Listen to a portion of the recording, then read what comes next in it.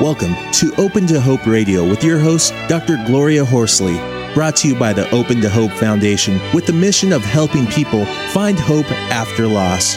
This show has been edited for your convenience. Now, Open to Hope Radio.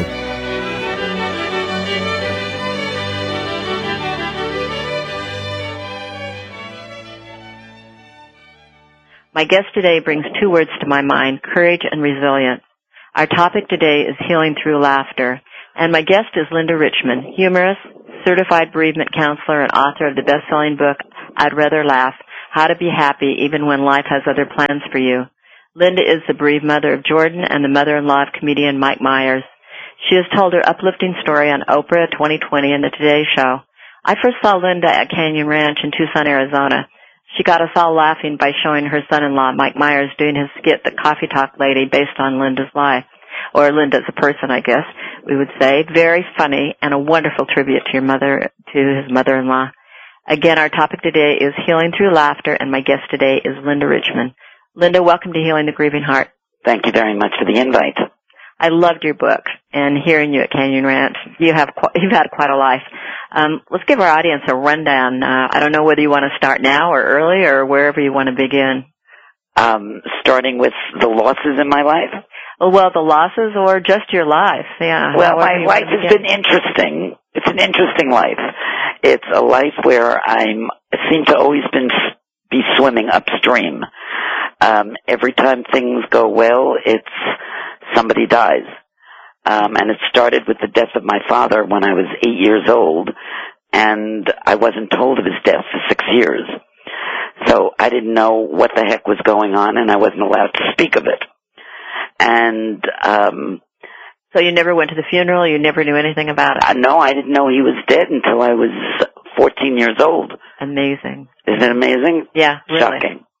And I think that's where my sense of humor started, because everything seemed so crazy that I just started laughing at the absurdity of my own life, which was a really good breaking ground for me to get ready for what was about to happen, which was when I was 19, I got married. Mm-hmm. And you lived in Queens, is that right? I lived in Queens, New York. Uh-huh. Very middle-class existence. I was going to have this wonderful little life with a little house with a picket fence and just go through life enjoying.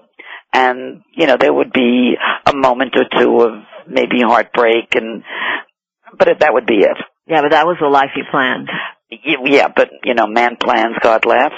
Right. And he had such a good time laughing at me because when I gave birth to my son, my aunt and uncle who raised me after my father died and my mother wound up in mental hospitals for the rest of her life, my aunt and uncle who raised me both died when I was pregnant with my son, and they were in their 40s. And were they killed or they had? No, they were in their early 40s. My aunt died of cancer, and my uncle went to a basketball game to have a good time, and he died. We always say that our family can't take good times.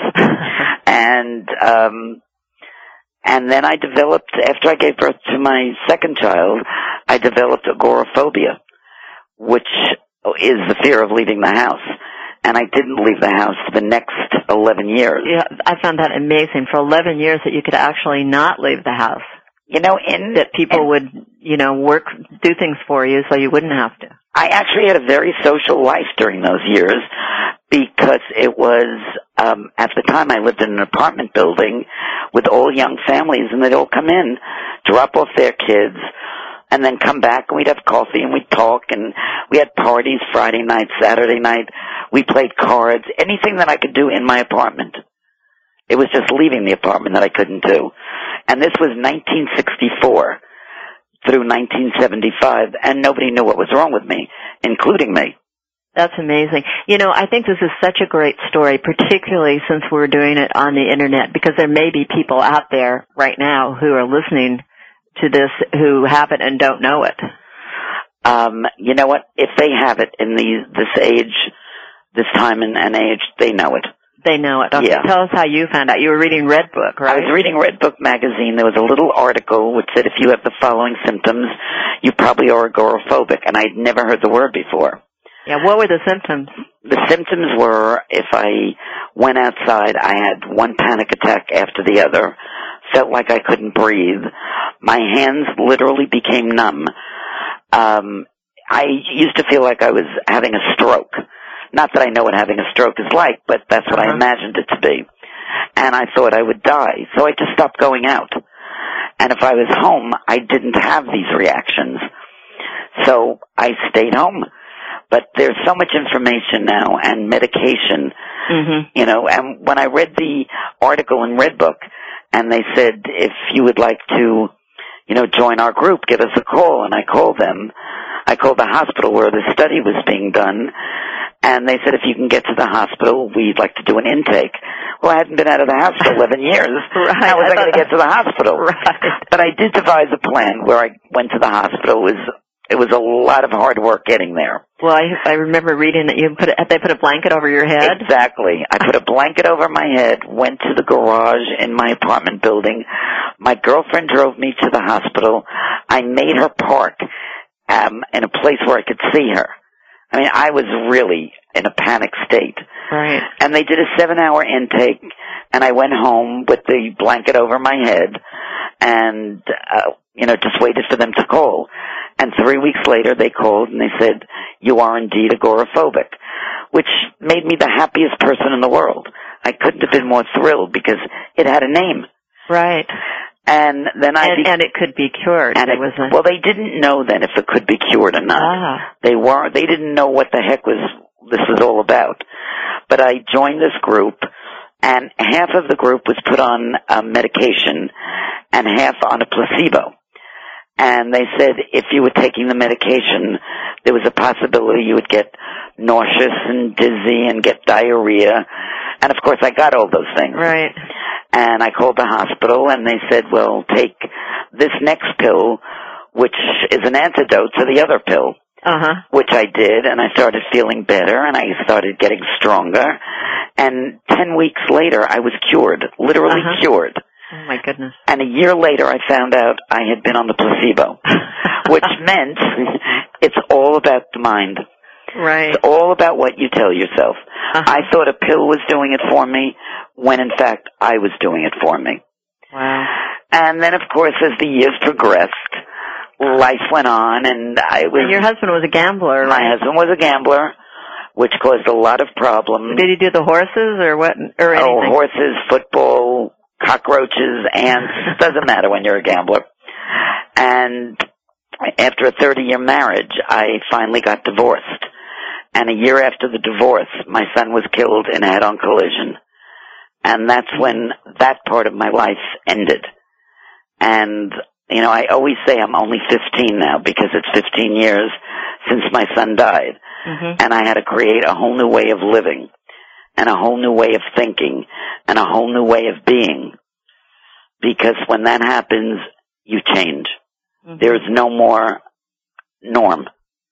You know, when 9/11 happened, everybody said that there was a new normal. Well, it is a new normal. It's a different kind of life. A whole different life for you since he was killed. Oh, totally. Totally. Everything that happened to me, I always say it's before Jordan died. And everything that's happened since is after Jordan died. That's so amazing because, in my mind, because of all the things that had happened to you before, and all that you'd had to cope with, this was still a huge seminal event that made those huge changes in your life. Well, I always say that I had a relationship with my son 9 months before he was introduced to the world. So I had this very special relationship with him. How so? I was pregnant with him. So you started that relationship? I started that relationship 9 months before he arrived on this planet. And it is different. Right. It's different to lose a child than to lose... first of all, it's not natural to lose a child. It's not the order of nature. You're not supposed to bury a child. You know, so when you lose a parent, it's expected. Right. But when you lose a child, and he was 29, so he wasn't a baby, he was a full-formed person who, was the fabric of my life. And he was a playwright. He was a playwright. He was very talented. He was very smart. He was very, very funny. And I had to learn to live in a world without him. I wondered, one thing I did want to say, I've got an email here where the email says, Dr. Horsley, I saw you're going to have Linda Richman on the show. I saw her on Oprah and read her book, and I've always wanted to ask her, when did you first know you were funny? Susan from Cody, Wyoming. I don't know if I ever knew I was funny until somebody pointed it out to me. I had met somebody about 10 years ago, and it turned out we went to kindergarten together. Uh-huh. And she said to me, oh, my God, I remember you so well. You always made me laugh. And I said, oh, my God, I must have had it then. So it was whatever it is. Right. Well, tell us about what's happened with your humor since Jordan's been killed. Has that made a change? Oh, my goodness, yes. First of all, I had to make a decision if I wanted to live after Jordan died. Mm-hmm. And one of the things that we left out, which is really important, is that I have a daughter, Robin. Right, yeah. Who is, the great love of my life. And she's very private about her emotions. And one day I was just sitting with her and holding her around, and I saw her tears coming down my arm, but I didn't hear any sound. And I thought, my God, we can't live like this. This is not the way that I choose to live my life. So I didn't want to see her in pain. Mm-hmm. So I started telling her really bad jokes. And I started to hear a little giggle come out of her. And I figured, you know what? If there's a giggle there, then we have some hope. Maybe we'll get to the laughter again. And it's really a journey. Mm-hmm. I don't like to call it, I was going to use the word struggle, and I stopped myself because I don't think of it as a struggle. It was a journey for me, a journey of finding the silliness in life and the absurdity of life, and knowing without doubt that my son had died. I never want to take away the reality or the facts. Mm-hmm. That indeed my child died. He died in a car crash, and it's awful, but I choose to live, and now that I'm going to live a rich, full life. Mm-hmm. And the first thing I did was I created a scholarship in his name at the Williamstown Theater Festival in Williamstown, Massachusetts. He had gone there for a summer program, and he loved it. He had the best time ever. And what I did is I created a scholarship fund, which now has a ton of money in it. We started out with $500. And now it has several $100,000 in there. So each year I'm able to send 5 or 6 kids to Williamstown for the summer, kids who are financially in need, and they go in memory of Jordan. And one of the things that the only thing they're obligated to do is at some point during the summer, they have to go buy a beer and make a toast to him. That's their obligation. That's great. How would people find out about that? Do you have something on the internet, or? If you go to Williamstown Theater Festival, they have all the information on there. That's great. Wonderful. Well, we've got another email here from a Mary from Boston, Mass. She said, I saw that your topic was going to be healing through laughter. My son died last November, and I have laughed a few times, but I mostly feel like I'm in a big black hole. Does Linda have any suggestions? Well, first of all, I remember the first time I really had a good belly laugh after my son died. Mm-hmm. I went to bed for 2 days after that. I felt so guilty for laughing. I said, how dare I laugh? It's almost how dare I live.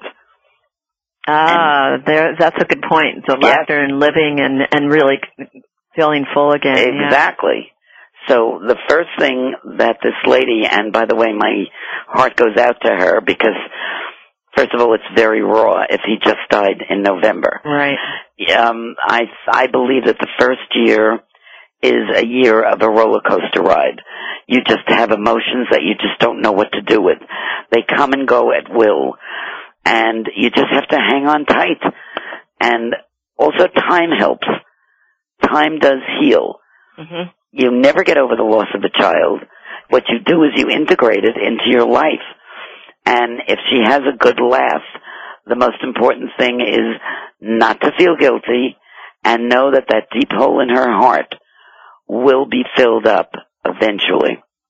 So, Mary, we're giving you permission to laugh here. Please do. The Laughter Maven, right? That's right. And also, you might want to get Linda's book. Everyone, I would highly recommend it. That I'd Rather Laugh, because it really embraces some of the things you've been saying right now. That you really need to do that. So, were you a public person? I don't know what the events surrounding Coffee Talk and your son's death. And were you a public person then, or never? I was a nice woman who did her work. I owned a casting company that made television commercials. Now, how did you get into that? I worked for somebody who did the same thing and finally went out on my own after I had worked there for about 4 years. And it was something that I loved doing. And it was really doing off-camera television interviewing. Mm-hmm. But I was never on camera. So I'm not used to being a public person. And even now, I don't think of myself as a public person. And I'd love to tell the story that after I wrote my book, I was on Oprah and Rosie and right. And every show, the Today Show, Good Morning America, the Early Show. I mean, every time you turned on the TV, I was there.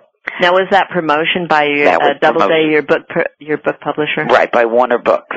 Oh, Warner Books. Uh-huh. And I figured now I'm just going to be recognized by everybody, and nothing. And one day I was in a pharmacy having a prescription filled, and a woman was staring at me, and I went to myself. I said, she knows who I am. This is so exciting. Maybe she'll ask for an autograph. This is the first moment of my life. Right. And finally she came over to me. She said, I just want to tell you how much I loved your book. And I said, thank you so much. That's so nice of you. And then she said to me, and I too had breast cancer. And I said to her, I never had breast cancer. And she said, aren't you Linda Ellerby? So there's my fame. That's my fame. That is a good one. The delight is that I'm never recognized, so I live a very private life. And where I live, I don't use my last name, my real last name. So the people in my apartment building have no idea, who I am. Right. Of course, at Canyon Ranch, you're doing helping a lot of people there, doing seminars for them, right? Yes. That's the work that I do from my heart. It's work that I love. And I know there are a lot of people that go to Canyon Ranch, which is a spa in Tucson, and the one you're in right now is It's in the Berkshires, in Lenox, Massachusetts. Yeah, and Canyon Ranch, I know, is a place where a lot of people go who have loss. Oh, yes. And go to take care of themselves, and it must be a wonderful place to do good work. It's a place of healing. Yes. It's a wonderful place. I'm very fortunate to be invited here every year. Well, we have another email from an Elaine from Portland, Oregon, and she said, I saw that Linda Richman was going to be on the show, and I wanted to say that I'm sorry to hear about her son, and to ask her if she was a public person before your son was killed. Do you think it's harder or easier for you to grieve when you have such a well-known son-in-law? I always wonder about this with people who are in the public eye.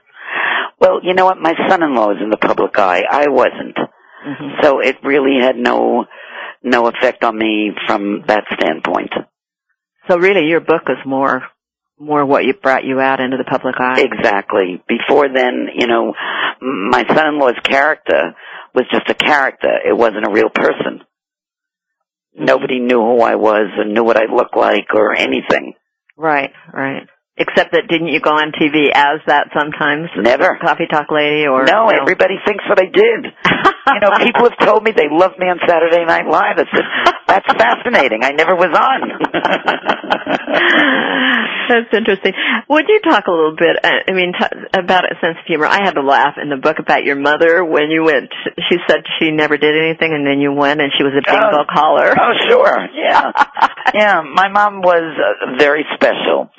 My mother, there's an old expression that my mother was a travel agent. She sent me on a guild trip every day, and that was my mother, except it didn't work with me. And my mother moved to Florida, and she lived in a hotel, in a senior citizen hotel. And she would call me and my sister and go, I have nothing to do here.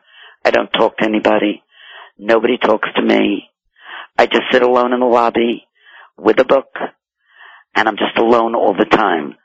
And one day I decided I'm going to surprise her, come down to Florida, not tell her, and just spend a couple of days with her. So I got down to Florida about 8 o'clock in the evening, and I went to the front desk at the hotel, and I said, Ann Richman, please. And they said, oh, she's in the bingo hall. She's our bingo caller. I said, she's what? And they said, oh, yes, she's our regular bingo caller every week. We have senior citizens coming from all the hotels, and your mother is the bingo caller. And I walked into this huge ballroom, and I knew that my mother wouldn't be able to see me from where I was. So I put my suitcase down and walked to the middle of the room as my mother is calling B9, B9, N42, N42. And all of a sudden, with the microphone in her hand, she goes, oh my God, it's my daughter, and did she get fat? And then when she finally came off the stage, I said, what are you doing with the bingo calling? She goes, I did it as a favor. I never do it. And it turns out that she was the regular bingo caller. She just wanted me and my sister to think she was just miserable. That is such a great story. Well, why do you think your business took off after Jordan's death? Well, I think I was a workaholic. I think that I put all my energies into work. In my book, if you recall, I told you that I used to buy prosperity incense to burn because I wanted to make money, and I burned these prosperity incense candles day and night, and I thought, my God, they really work. And then when I started getting healthier, I realized I've been working 18-hour days. Of course they're going to work. And so part of dealing with Jordan's death was being a workaholic? Yes, I became very, very busy. I want to talk a little bit about, you talk in your book, which, by the way, is a wonderful book, and I'd recommend everyone to get a copy of it. You talk about giving meaning to life after your son Jordan died. Can you talk a little bit about that for our audience? Well, I think that my life had been really empty before then. All I ever concerned myself with was, did I have enough money to go to Bloomingdale's? I did nothing for humanity other than cook and shop and take care of my family, which is very noble. But I could have done more. And when Jordan died, I decided to create the scholarship fund that I talked about. Mm-hmm. And why don't you mention that again, because some people may have just tuned in. Okay, it's a scholarship fund at the Williamstown Theater Festival. It's called the Jordan Rouzan Scholarship Fund, and what it does is it sends underprivileged kids for a summer of learning about theater. It's got to be kids who are over 18 and who have shown a desire to go into the theater. It's a wonderful program. And I became involved with that very heavily. And I read all the stories that the kids wrote me and looked at all their financials very carefully to make sure that they were worthy of going. And then I decided that wasn't enough. And what I started doing is I started doing fundraising for cancer research. And I found the more that I did for others, the more I filled my own self up. Plus, I was running a business. Mm-hmm. And tell people what your business was. My business was, I had a casting company that did television commercials. Now, are you still doing that, or are you? Nope, I gave it up because I went to Canyon Ranch as a guest. and I met this incredible man, Dr. Dan Baker, and he decided that I should be lecturing on my life and how I've dealt with the things that have happened in my life through laughter. And I started doing it for Canyon Ranch, and I sold my business, moved out to Tucson, and worked at the ranch, and had this whole new career where people were hiring me to lecture all around the country.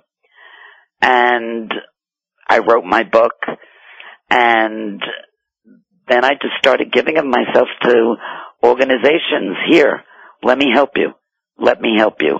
Let me help you. And by helping them, I'm sorry. I was just saying, and then being on our show also is a great thing for you to do. Yes. Anything that I can do to help other people fills me up. And I get as much out of it as the people who are listening to me speak. Now, do you think, had Jordan not died, do you think you would have been doing all these things? Or? No, I don't. I think that I would have gone on as a person who just didn't pay attention to life. I did not pay attention. There are a lot of us who are going through like ghosts, not paying attention to life, not looking at what's important. I used to think the most important thing, believe it or not, was keeping up with the Joneses, having the right look, going to the right salon, wearing the right shoe. I mean, I can't even believe that who that was is me. Mm-hmm. And do you feel like, I know that people have talked about the fact that having their child die also ended some of the fear in their life? I have no fear. None. There is nothing that can happen that can frighten me. Because kind of the worst has happened. The worst has happened. And we're still around. And we're still here, honey. That's still right. Here. We're still here doing our thing. I have very few fears. I mean, I used to be petrified of flying. I get on a plane now and I go, you know what? It's in God's hand and the pilot's hand. Mm-hmm. There's nothing I can do. And I just lie back and go to sleep. Mm-hmm. Whereas I used to be a real white knuckler traveler. You know, I was petrified. That can't scare me. Mm-hmm.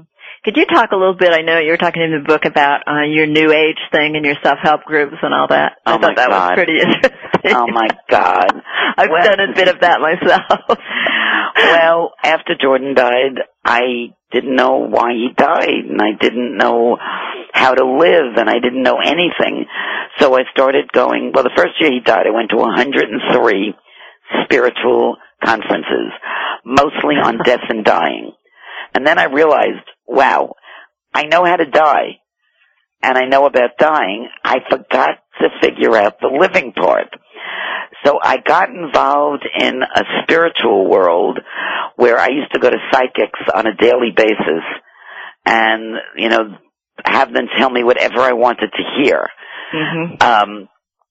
And I told you I burnt the incense. Right. I burned incense. I had stones. I carried stones. I had good luck charms. I had books on spirituality, and they all helped, by the way. Right, exactly. You get a little bit from everything. You get a little bit, but you can't live on that lofty a perch as I did, which is I blessed everybody. I would bless people as I passed them in the street. Bless you. Bless you, may you have a wonderful day. Bless you. If somebody did something awful to me, I go, bless you. Bless you. You know, you'll get yours. And then I realized I can't live in this kind of world. This is nutty for me. And you find a norm. You know, the pendulum swings from, you know, the craziness that I was doing to a normal place in your life. I'm still very spiritual, but I think I am spiritual to a normal point. You know, when somebody's a stinker, they'll be told they're a stinker. Right. You know, nobody's getting away with anything. Well, I have an email here, a special email from Patricia Loader, who's the executive director of the Compassionate Friends, and she has written to you. She said, "Dear Linda, I am so pleased that you're taking the time from your schedule to share your grief experience with Dr. Horsley today. Reaching out and sharing your story in this forum, I'm sure will be a tremendous help to many people who are listening. I know you indicated in your book that you attended the Compassionate Friends and it wasn't for you. I'm sorry that you didn't find it helpful. As a bereavement counselor, you know there are many different ways to assist people on their grief journey. Programs such as Dr. Horsley's offered through the Internet, self-help groups, grief groups, counseling, and in general connecting with other individuals who've gone through a similar experience are all tremendous help. In our organization, we recommend that people attend at least 3 meetings before deciding if our organization is appropriate for him or her. Attending a meeting for the first time can be emotionally draining and can leave people feeling overwhelmed when speaking of children's death with strangers. By attending additional meetings, those strangers become friends and turn into a network of care and support.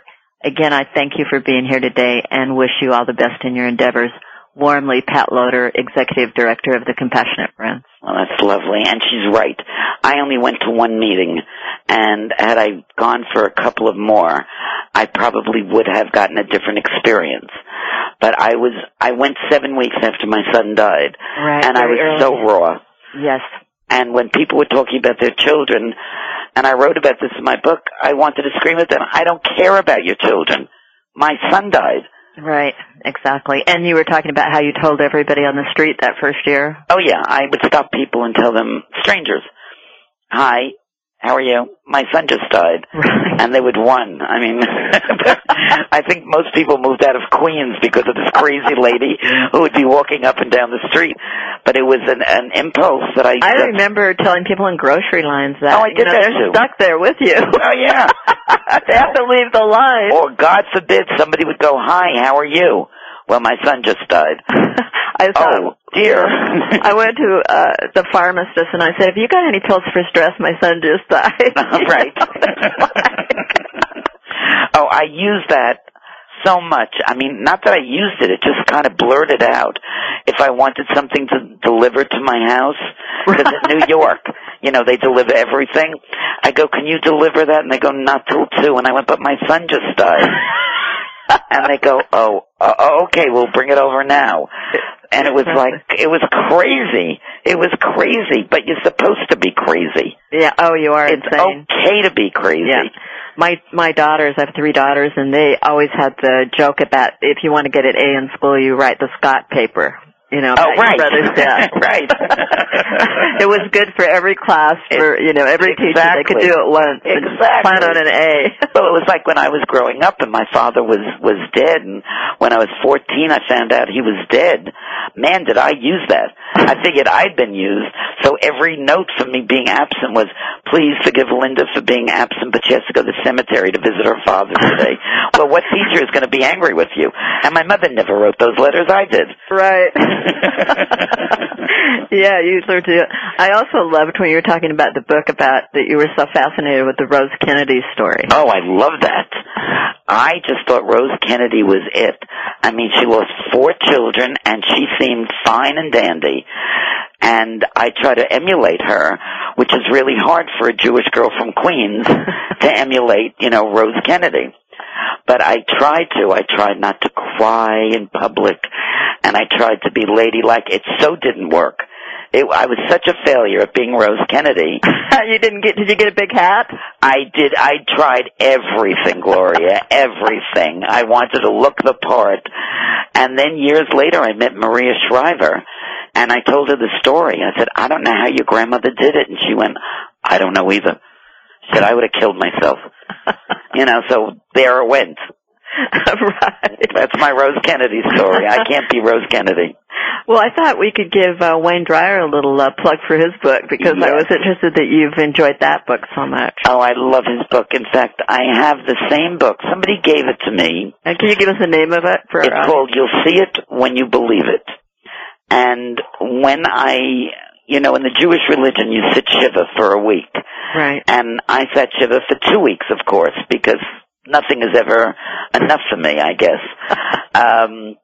And one of my friends came and gave me Wayne Dyer's book at that time. And this is 15 years ago. And Wayne Dyer at that time was known for psychobabble. And pulling your own strings. I remember that one. That was one of the first. And I just thought, I don't want this. This is nonsense. And one night, I had nothing to read, and I'm a voracious reader. So I picked up the book, figuring this is the worst book that I'll ever read in my life, but at least I'll have something to read. And the man really helped me change my life. That book, I want you to know I have the original book. Every page is highlighted because at different times I read different things that are important to me. And I had the opportunity to speak to him on the phone. We both turned out to have the same agent, the same literary agent. And I asked him if I could send him that book and he would autograph it. And I've never asked anybody for their autograph. And he did. And he said, what a mess this book is. And I said, well, you know that it's been loved, that's for sure. But it just put a lot of things in perspective in a very spiritual way. And you were ready for it. I was ready. It's time to go to break, and please stay tuned for more comments and advice from our guest, Linda Richman, bereaved mother of Jordan, humorist, certified bereavement counselor, and author of the best-selling book, I'd Rather Laugh, How to Be Happy Even When Life Has Other Plans from You, and to hear about next week's special topic and guest. And Linda, when we come back from our break, I'd like to know if there are any areas that you feel that we've missed or any comments that you'd like to make before we end the show. Okay.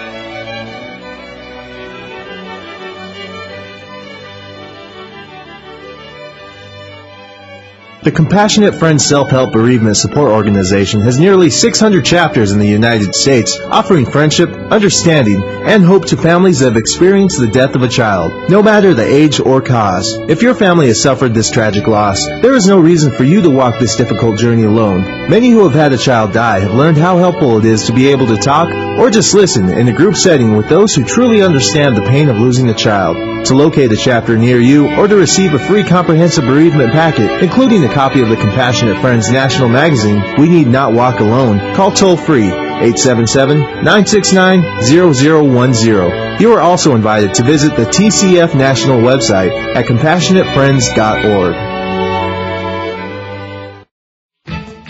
A fresh look at today's health. Voice America Health and Wellness.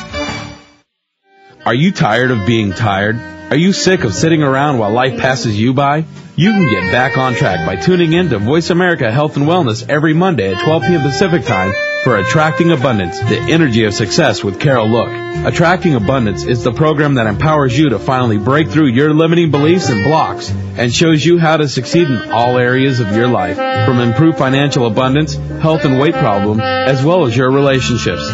Don't wait another week to be joyful. Listen to Attracting Abundance, the Energy of Success with Carol Look this Monday at 12 p.m. Pacific Time right here on Voice America Health and Wellness. Women, do you feel that you're too old to be active, too old to be beautiful, too old to have fun, or too old to be fabulous? Well, if that's what you think, then there's good news for you. You're wrong. Tune in to Voice America every Wednesday at 8 a.m. Pacific Standard Time for Aging Outside the Box, Fabulous Women Over 50 with Shirley Mitchell. Aging Outside the Box is a fabulous, fun program that gives you every reason to feel greater than you ever have. Host Shirley Mitchell and OE Cruiser Small will cover phenomenal topics such as women's issues, health, diet, exercise, nutrition, faith, travel, and many other concerns for women of all ages. Feel young, feel smart, and feel fabulous by tuning in to Aging Outside the Box. Fabulous Women Over 50 with Shirley Mitchell every Wednesday at 8 a.m. Pacific Standard Time, right here on VoiceAmerica.com. Opinions, options, answers. You're listening to Voice America Health and Wellness.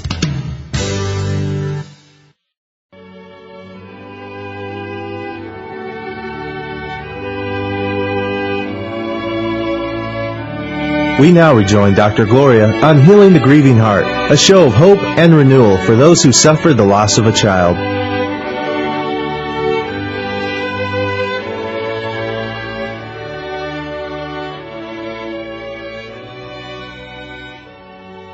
Welcome back to Healing the Grieving Heart. I'm your host, Dr. Gloria Horsley. My guest today is Linda Richman, humorist, certified bereavement counselor, and author of the best-selling book, I'd Rather Laugh, How to Be Happy Even When Life Has Other Plans for You.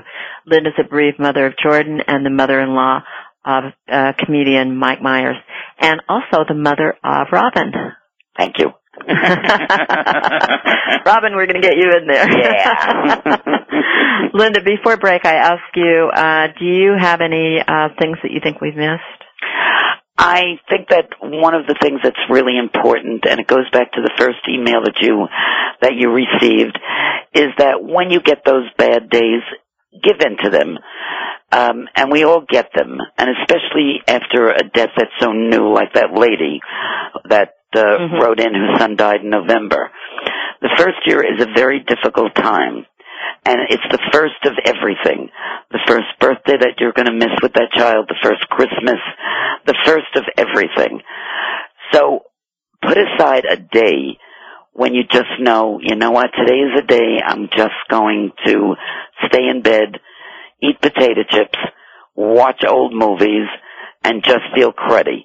And then the next day, get up, get dressed, get out, and start over again. It's a year of starts and stops. And you know what? Be kind to yourself. It's really important. Mm-hmm.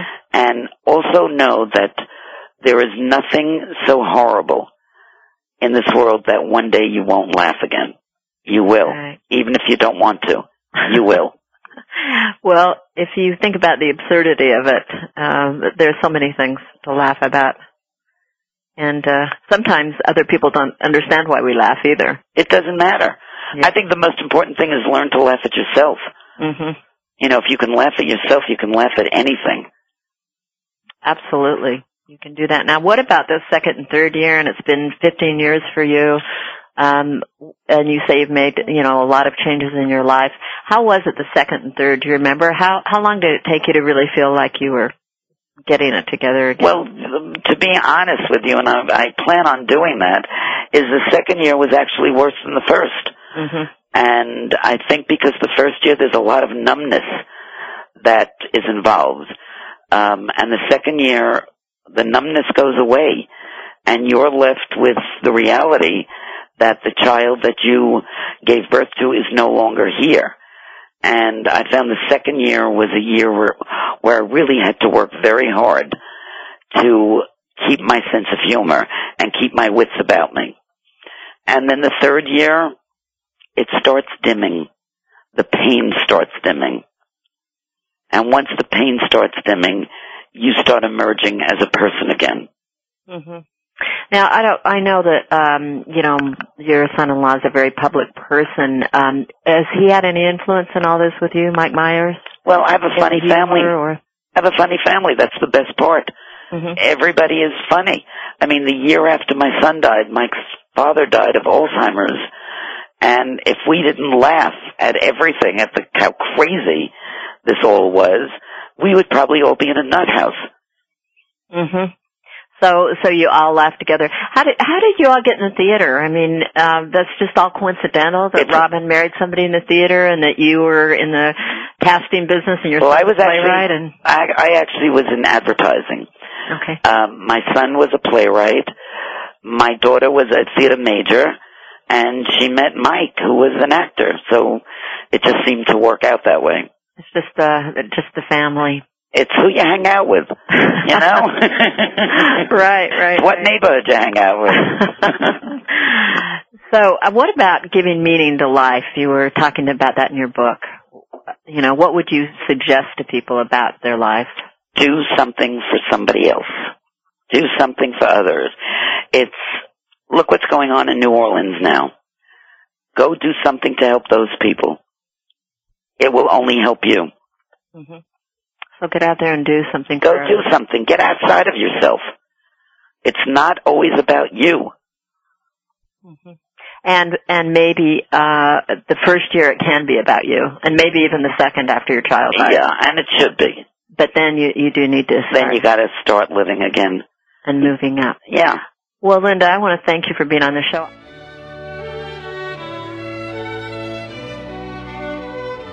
You have been listening to Open to Hope Radio. You can sign up for our newsletter, Facebook, and Twitter on our homepage at opentohope.com.